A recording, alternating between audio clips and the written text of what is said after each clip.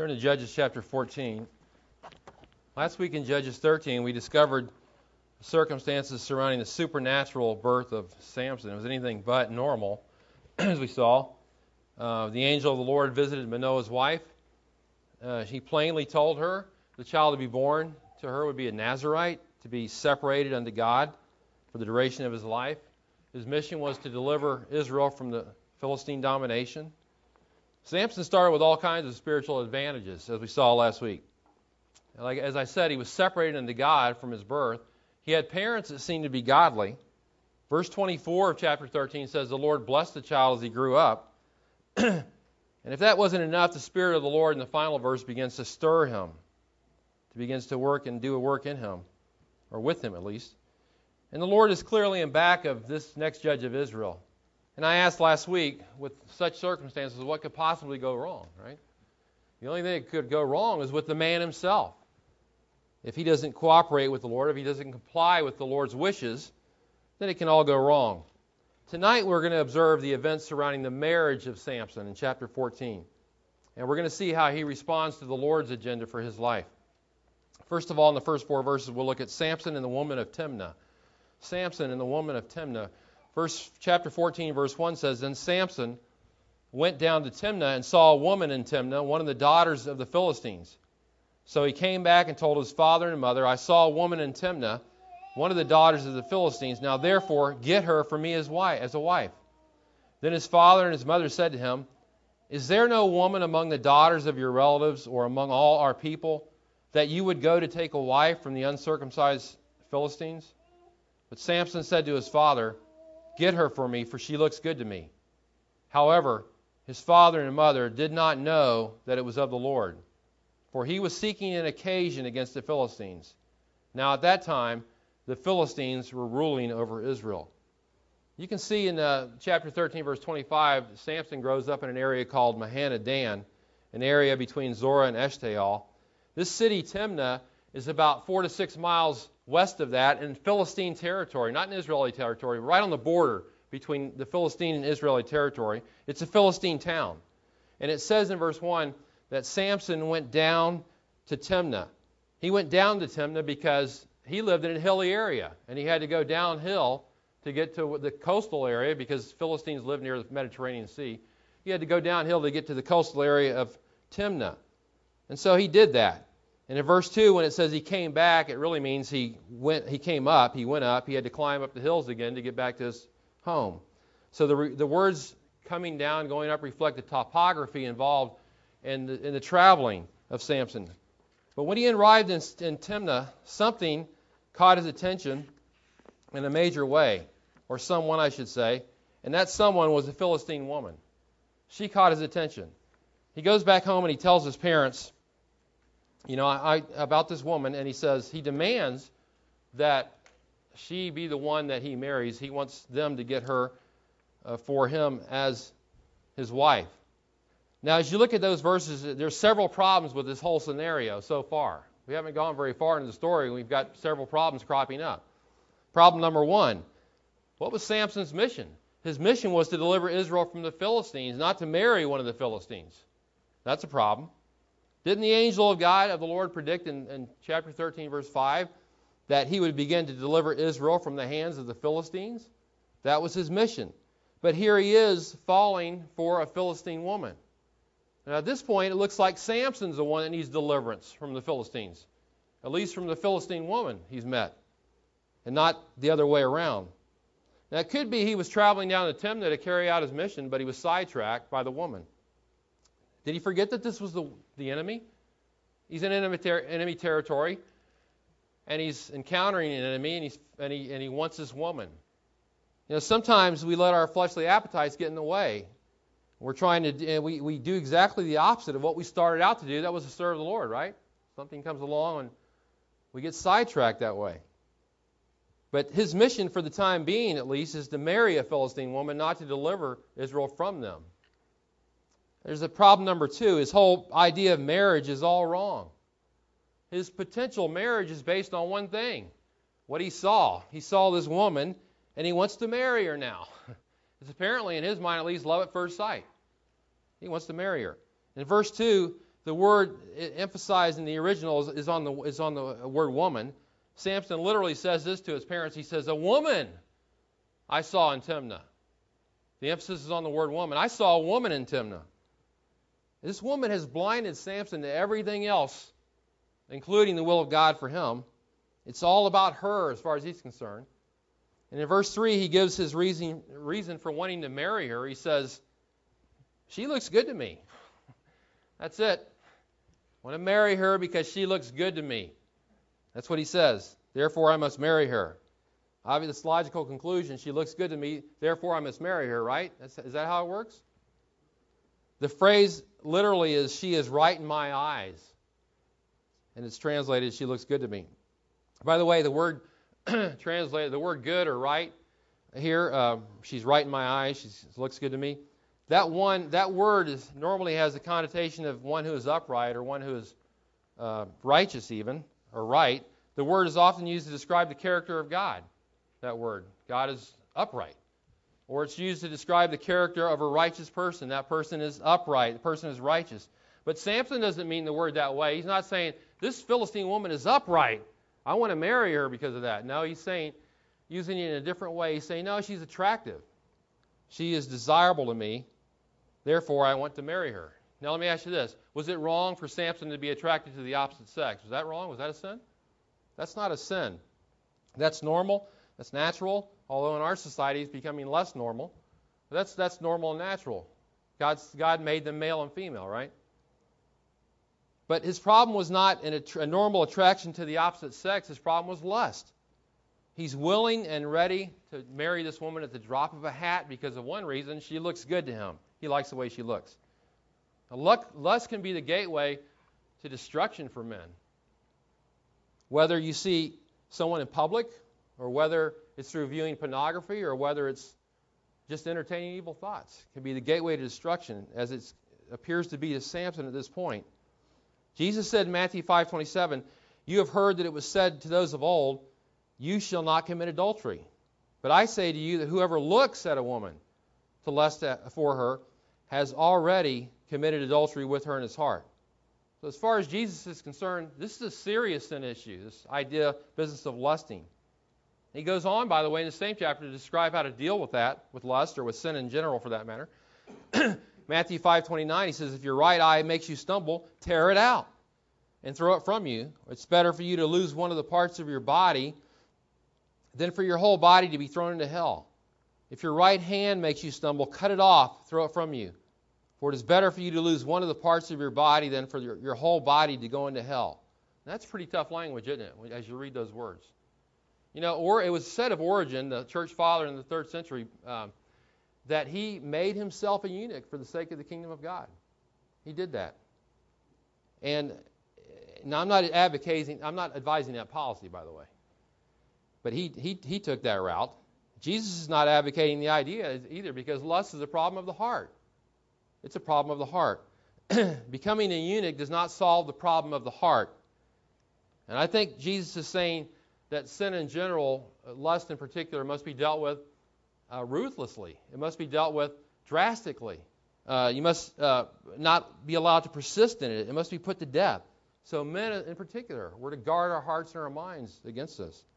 The breeding ground for lust is in the mind. But Samson is controlled by what he sees. He sees this woman. He's controlled by that. And how she looks to Samson is what's important. It's obvious that Samson has no understanding of what marriage is all about. You know, I hope that no single person here, we have single people here tonight. We have a lot more single people in the church. But I hope no one here is going to follow Samson's method for finding a wife. It's not exactly God's method. Samson should have been thinking of marrying someone committed to the Lord, shouldn't he have? Should have been based on more than just looks alone as well. Proverbs 31:30 says, "Charm is deceitful and beauty is vain, but a woman who fears the Lord, she's the one to be praised." So guys, my advice to you, who do you look for in a wife? You look for the Proverbs 31 woman, and nothing less than that. But at the same time, that means you guys have to have your act together too. You can't say, "Hey, that woman's got to be right," and then you're all backwards. It can't be that way either. There's a third problem here. Samson's demand for a wife was against the tradition of that day in which marriages were arranged by the parents. It was the father who normally decided who his son would marry. Abraham did that in Genesis 24. He told his servant, go back to my relatives and find a wife for my son Isaac. Genesis 38, Judah takes a wife for his firstborn son Ur. Doesn't give him much of a name, but he takes a wife for him. But Samson's method is a slap in the face to the social customs of his day. And furthermore, his demanding a wife. See where he says he demands for a wife? It's not exactly a way to show respect to the parents. Look in verse 2. It says, now therefore, get her for me as a wife. That's not a suggestion on Samson's part. Please, Father, I beg of thee. Can you get me her as a wife? No, he doesn't do that. He says, get her for me as a wife. It's a command. It's an imperative. It's a command to his parents, of all things. At the end of verse 3, he says, this time Samson speaking directly to his father, he says, but Samson said to his father, get her for me. That's a command as well. Twice he commands his parents. Commands his father in particular the second time around. The one who should have arranged the marriage. Since when in the Old Testament does the son start giving commands to the father? It's not how it was supposed to work. It's a far cry from the verse, honor your father and your mother, right? So Samson is showing a complete disregard for his parents' authority. He wants what he wants it now, and that's the way it's going to be. Problem number 4 with this passage so far, marriages with unbelieving pagan people outside of Israel were prohibited. We're supposed to marry other people like that from pagan backgrounds. And his parents, they express their dismay over this in verse 3. They say, is there no woman among the daughters of your relatives or among all our people that you go to take a wife from the uncircumcised Philistines, that derogatory term they call them? There's no woman. Really, Samson, you can't find a woman at all in Israel? You have to go down to Timnah, across the border to this border town and find this Philistine woman? Is that how it is? You remember Esau, when he married the Hittite women in Genesis? It says that these women were a grief of mind to Isaac and Rebekah. They just loathed the fact that he had married these God-forsaken women, Hittite women that didn't know the Lord. The Lord forbade his people to marry outside of the covenant people of Israel. Lest why? So they wouldn't be influenced by idols, for one thing, by the gods of the peoples. And they practiced circumcision as a sign of the covenant. And so, how could Samson entertain the thought of entering into a marriage contract with people who are outside the covenant of Israel, the covenant between God and Israel? How could he even consider this? Again, single people considering marriage now or in the future. Only marry believers. Only marry believers, number 1. Number 2, only marry a growing believer in the Lord, number 2.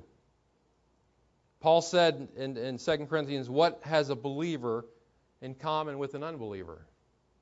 There's no common ground between believers and unbelievers. Only if both of you are in Christ will you have God's approval on the marriage. Problem number 5. Samson's actions break the spirit of his status as a Nazirite. He's a Nazirite. Doesn't all this kind of break the spirit of that? Judges 13:5 says he's going to be a Nazirite to God. That's one who's consecrated to God. But yet here he is disrespecting his parents, seeking to marry a Philistine. That exactly doesn't seem to be a consecrated life so far in this chapter. He seems to be guided solely by what he sees, by his feelings, by his self-will, and something is just terribly wrong here at this point. But then a strange twist takes place in this account. It's very strange. If the unit of thought had ended in verse 3, then we'd be just talking only about the stubbornness of Samson. But now we have what we might consider a real conundrum on our hands. Maybe it's a theological problem for us to wrestle with. Maybe systematic theology, they can talk about it next week. And that's verse 4. Verse 4, however, his father and mother did not know that it was of the Lord, for he was seeking an occasion against the Philistines. Now, at that time, the Philistines were ruling over Israel. Does that raise questions in anybody's mind? His father and mother did not know that all this was of the Lord? How could this situation be of the Lord? How is it possible? How is it possible? Does it mean that the Lord was endorsing all these actions of Samson? Is that what it means? Backing the evil that he did? Well, let's think about it for a minute. First of all, let's ask the question in verse 4. Who is he? In verse 4 it says, they did not know that it was of the Lord, for he was seeking an occasion against the Philistines. Is that Samson? Something it's Samson. He. Not Samson. It's the Lord. The nearest antecedent to the word Lord is and so it's the Lord. It's not Samson who's seeking an occasion against the Philistines. And as you read this, you see that's truer as you get through the chapter. It's the Lord that's seeking an occasion against the Philistines. The Lord's behind all this. He's the one. He's seeking an opportunity, it says, literally a quarrel. The Lord wants to start a quarrel with the Philistines. Now, why would the Lord do that? Didn't he say the Spirit of the Lord, the servant of the Lord is not to quarrel? Be quarrelsome in 2 Timothy? Well, his reason was, this was why he raised up Samson in the first place, to deliver them from the Philistines. So naturally, he wants to start doing that. Samson's not doing it. He's trying to marry a Philistine. Verse 4 says, now the Philistines were ruling over Israel. Here's the problem with all this. Israel had accepted the status quo at this time. The Philistines were in charge, and the Israelites realized it, and they accepted it. That's the way it was. Why would this marriage between an Israelite and a Philistine be acceptable to anybody? As you read chapter 14, nobody objects to that at all. So it doesn't seem to be an issue with it at all. Israel had gotten used to being dominated by the Philistines. They were used to being mastered by them, and they accepted it. And so the Lord shakes them up. No one plans on disturbing the status quo, not even Samson, but the Lord comes in and takes the initiative to do this. You know, Satan works this way. He wants nothing more than to lull us to sleep, right? So that we'll accept things just as they are, accept the status quo as it is. Here's Satan on a rampage against the Lord and against his people. He's going after them. If he can distract the people of God from doing the work of God, he will do that. He hates the work of the Lord. He hates local churches. He hates when the Bible is preached. He hates all of these things. And all the while, we sit back and allow disobedience of all kinds in our lives to exist. And we accept the status quo. Well, we've grown comfortable with it. We have no plans of changing anything at all. But sometimes the Lord has to shake us up. He shakes us up. Let me ask you something. Have you accepted the status quo tonight? Are you content with the status quo in your life, in our church? Is it business as usual for you, just another Sunday? Are you content with your own spiritual life? Are you content with the spiritual life presently of our church? Let Judges 14:4 be a wake-up call tonight. It's time to quit doing our own thing and start getting in on what the Lord is doing. The Lord said to the church in Sardis in Revelation 3:2, wake up and strengthen the things that remain which are about to die. If you do not wake up, I will come like a thief, and you will not know at what hour I will come to you. So how is it that Samson is doing whatever he pleases, and yet this is of the Lord? Well, the Lord simply uses the circumstances to accomplish his purposes. He always does this. He is a providential God. His providence, by the way, is what Samson's parents could not see. They couldn't see all that. They were ignorant of the providence of God. They didn't understand. They obviously weren't Calvinists, right? They were ignorant of God's providence. They couldn't see it. But the Lord is able to work through any circumstance to accomplish what he desires. He can even take the sinful actions of people and use them for his glory.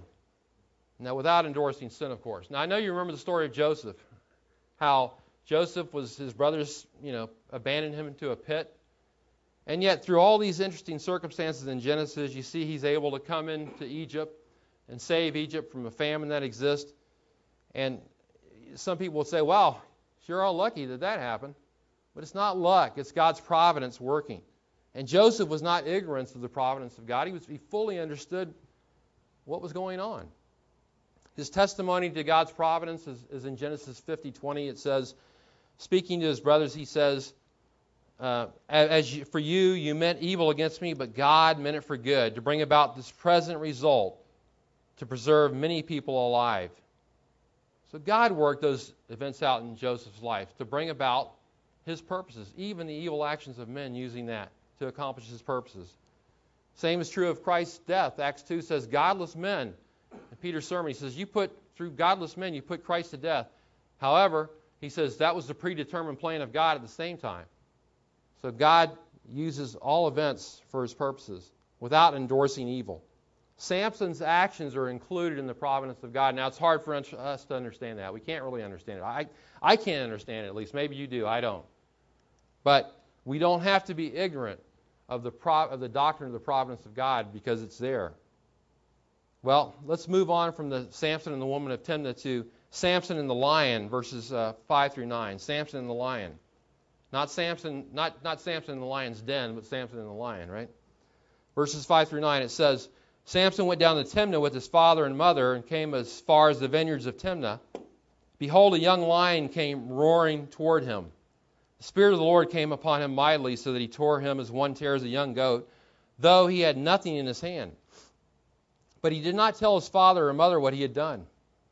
So he went down and talked to the woman, and she looked good to Samson. When he returned later to take her, he turned aside to look at the carcass of the lion. Behold, a swarm of bees and honey were in the body of the lion. So he scraped the honey into his hands and went on eating as he went. When he came to his father and mother, he gave some to them, and they ate it, but he did not tell them that he had scraped the honey out of the body of the lion. Samson apparently is making another trip down to Timnah. This time his parents are with him. Apparently they had acquiesced to his demands to get this woman to be his wife, and they travel with him. Now the question arises, why was he in a vineyard? It says he was in a vineyard. We know he was forbidden to eat the fruit of the vineyard. And I don't think it has any real significance at all, other than I think that the vineyard was something they had to cross through to get to the town, probably, I'm guessing. Just a geographical necessity. But the vineyard was dangerous that day. Verse 5 says, Behold, a young lion came roaring toward him. The word behold expresses us that a surprise is about to take place. All of a sudden, out of nowhere, this lion appears and he roars at Samson. Can you imagine being in that situation? Face to face with a lion. I think David Livingstone encountered a lion in Africa. I think it ripped his arm off, if I'm not mistaken, when he was a missionary to Africa. Anyway, can you imagine being in that situation? But his life now is in great danger. And no doubt he's going to be killed very soon, except another supernatural event takes place in his life. Verse 6, it says, The Spirit of the Lord came upon him mightily. Actually, the word came in NASB should be the word rushed. It rushed upon him mightily. It's a strong and forceful word. The Spirit of the Lord rushed upon him mightily. It is said in Judges that the Spirit of the Lord came upon other judges like Othniel and Jephthah.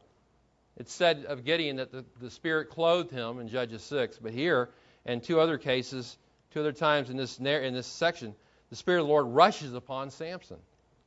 So God is really working with him. And what happens? The lion is torn apart by Samson. This vicious, wild lion might as well have been a young goat. So easily did Samson rip it. Literally, maybe in two even. And he did it with his bare hands. Now let me ask you a question. No weapons at all. He did it with his bare hands. You remember the other instances in Judges where guys had, like Shamgar had the ox goad used to kill people and other things of that nature. What's her name had the other implement? Yeah. Omar. Good description, Omar. We need to be on video for that one, though.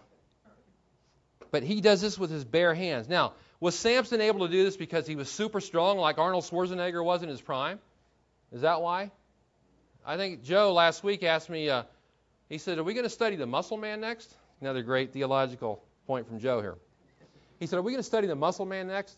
Now, most people think of Samson that way, the muscle man, right? The guy that's like Hercules, the guy possessed of incredible strength. I read one guy that says he had an abnormal physique. He said in the commentary the Philistines apparently had gotten used to his abnormal physique.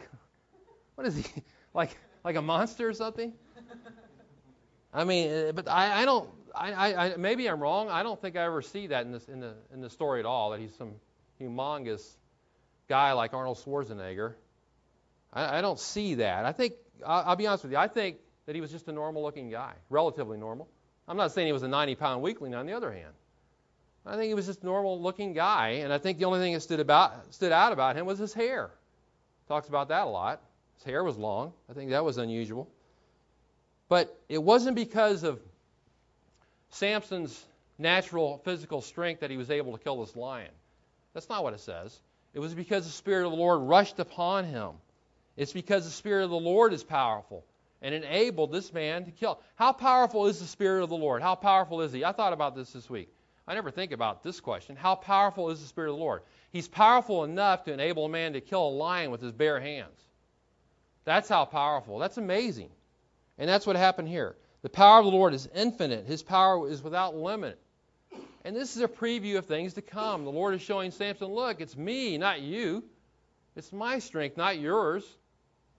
That's what this is all about. It's about the Lord. It's the Lord, not Samson. You see it all over the Scripture.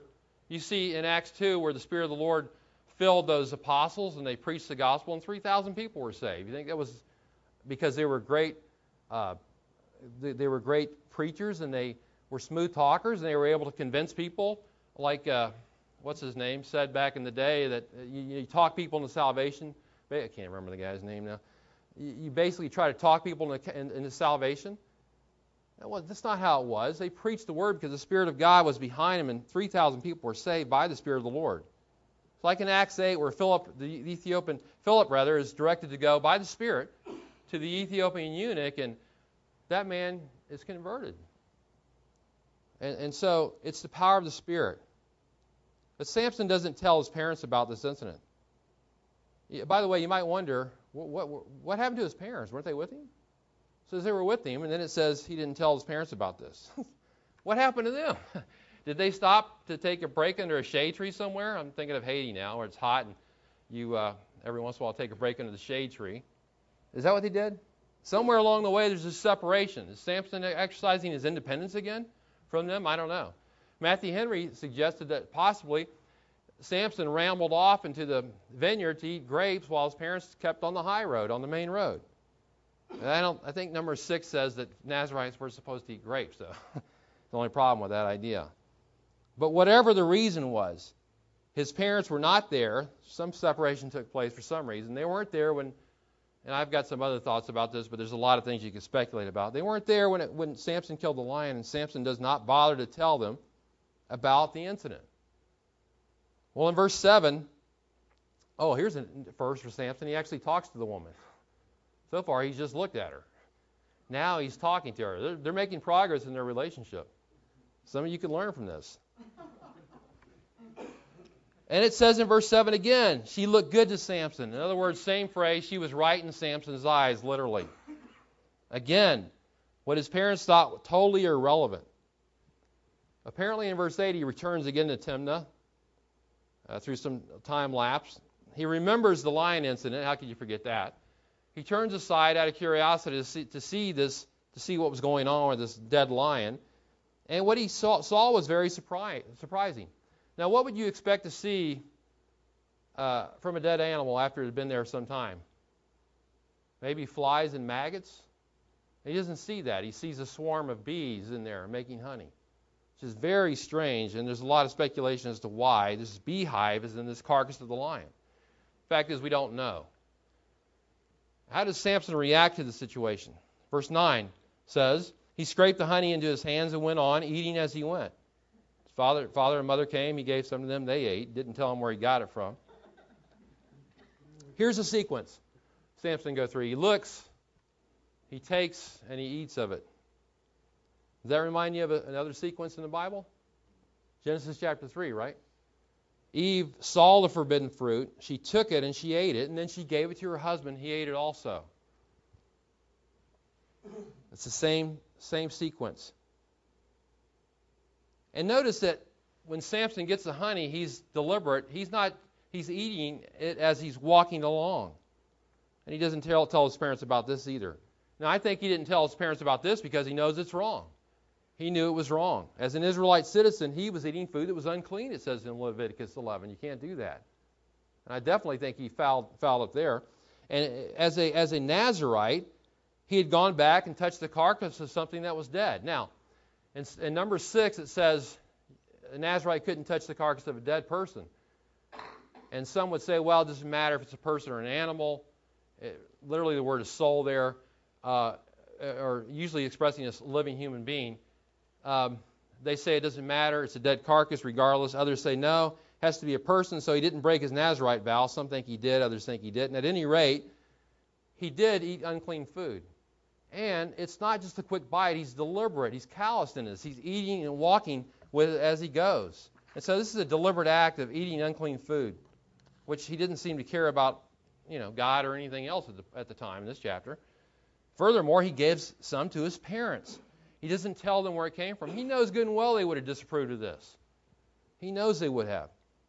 Because now they are defiled with the unclean food that he is giving them. But they don't even know it. They don't know what happened here. It's another slap in the face to his parents. And just like Eve, he draws them into disobedience as well as she did with Adam. Samson's parents had consecrated him as a child, but now he is desecrating them as an adult. It seems, and by the way, I thought of this too, it seems to me that the bees were a greater danger to Samson than the lion was. The lion could have killed him physically, but the bees seemed to do a better job on him spiritually. Sin normally doesn't just affect you or me. I can't just sin and say, well, it's just private, it's just me, it's not going to hurt anybody, because it almost always affects somebody else. It almost always affects other people. We can even bring people into a sinful situation and deceive them like Samson did and cause them to do wrong. So it's good for us to consider not only how sin affects us, but how it affects other people as well. And then finally, in verses 10 through 20, Samson's riddle. His riddle. Verses 10 and 11. Then his father went down to the woman, and Samson made a feast there, for the young men customarily did this. When they saw him, they brought 30 companions to be with him. Now in verse 10, Samson's father goes down to the wedding to talk to the woman, no doubt finalize whatever wedding arrangements they allow him to finalize. Apparently Samson was doing most of the work here. Samson observes the custom of the day, which was a feast prior to the wedding. The feast would last for 7 days, and then the wedding would be consummated. This particular feast was a Philistine custom. He's in Philistine territory. He's with Philistine people. He's observing a Philistine custom. It's a Philistine wedding. And so they bring 30 Philistine companions to be a part of the wedding here. And a lot of people debate about who these companions are. Some think they're bodyguards there in case Samson gets on the loose. But I don't know if he's very well known at this point, and I'm not sure that's the case at all. At any rate, they're there to celebrate the wedding. Now, it's interesting. Samson prepares a feast, but the word feast there has reference to a drinking feast in this context. It largely involves drinking. Now, did Samson drink? I don't know. It doesn't say. But he did arrange for this feast to take place. That would have broken his Nazirite vow, though. Look at verses 12 to 14. Samson said to them, "Let me now propound a riddle to you. If you will indeed tell it to me within the 7 days of the feast, and find it out, then I will give you 30 linen wraps and 30 changes of clothes. If you are unable to tell me, then you shall give me 30 linen wraps and 30 changes of clothes." And they said to him, "Propound your riddle that we may hear it." So he said to them, here's the riddle, "Out of the eater came something to eat, and out of the strong came something sweet. But they could not tell the riddle in 3 days." Hebrew doesn't rhyme like that, by the way. English does, just to show you that it's a riddle. The reward for this bet is 30 linen wraps, it's undergarments, and 30 outer garments, 30 changes of clothes, which are sets of outer garments. Obviously, he made it this riddle in connection with the lion and the carcass and the honey and all that. And so after 3 days of trying to figure this out, the Philistines don't have a first clue as to what the answer is. Verse 15. It came about, and on the 4th day, they said to Samson's wife, notice she's called the wife here, which was back then an engaged wife and a married woman were nearly the same. They looked at it like that. "Entice your husband so that he will tell us the riddle, or we will burn you and your father's house with fire. Have you invited us here to impoverish us? Is this not so?" Samson's wife wept before him and said, "You only hate me. You do not love me. You have propounded a riddle to the sons of my people and have not told it to me." And he said to her, "Behold, I have not told it to my father or mother. Why should I tell you?" However, she wept before him 7 days, while their feast lasted. On the 7th day he told her, because she pressed him so hard. She then told the riddle to the sons of her people. So the men of the city said to him on the 7th day, before the sun went down, "What is sweeter than honey, and what is stronger than a lion?" And he said to them, "If you had not plowed with my heifer, you would not have found out my riddle." So this event takes place. They threaten to burn the woman down with fire and her family if she does not reveal the riddle to them. Same thing that Ephraim did to, they threatened Jephthah with the same. Seems to be a common threat in that time, huh? We'll burn your house down with fire. We'll burn you down with fire as well. So she tries to trap Samson into giving her the answer by saying things like, you don't love me. You hate me. Why haven't you told me anything? He says, I haven't told my parents. Of course, he didn't tell his parents anything anyway, right? He showed disrespect for them most of the time. But now, by the way, in verse 16, she calls the Philistines my people. These are my people. That makes the marriage all the more deplorable. She's a Philistine through and through. She doesn't plan on changing at all. These are my people here. She always will be, no doubt. But finally, in verse 17, her tears and her constant whining just wear him down. And he gives in to her, he gives her the answer to the riddle.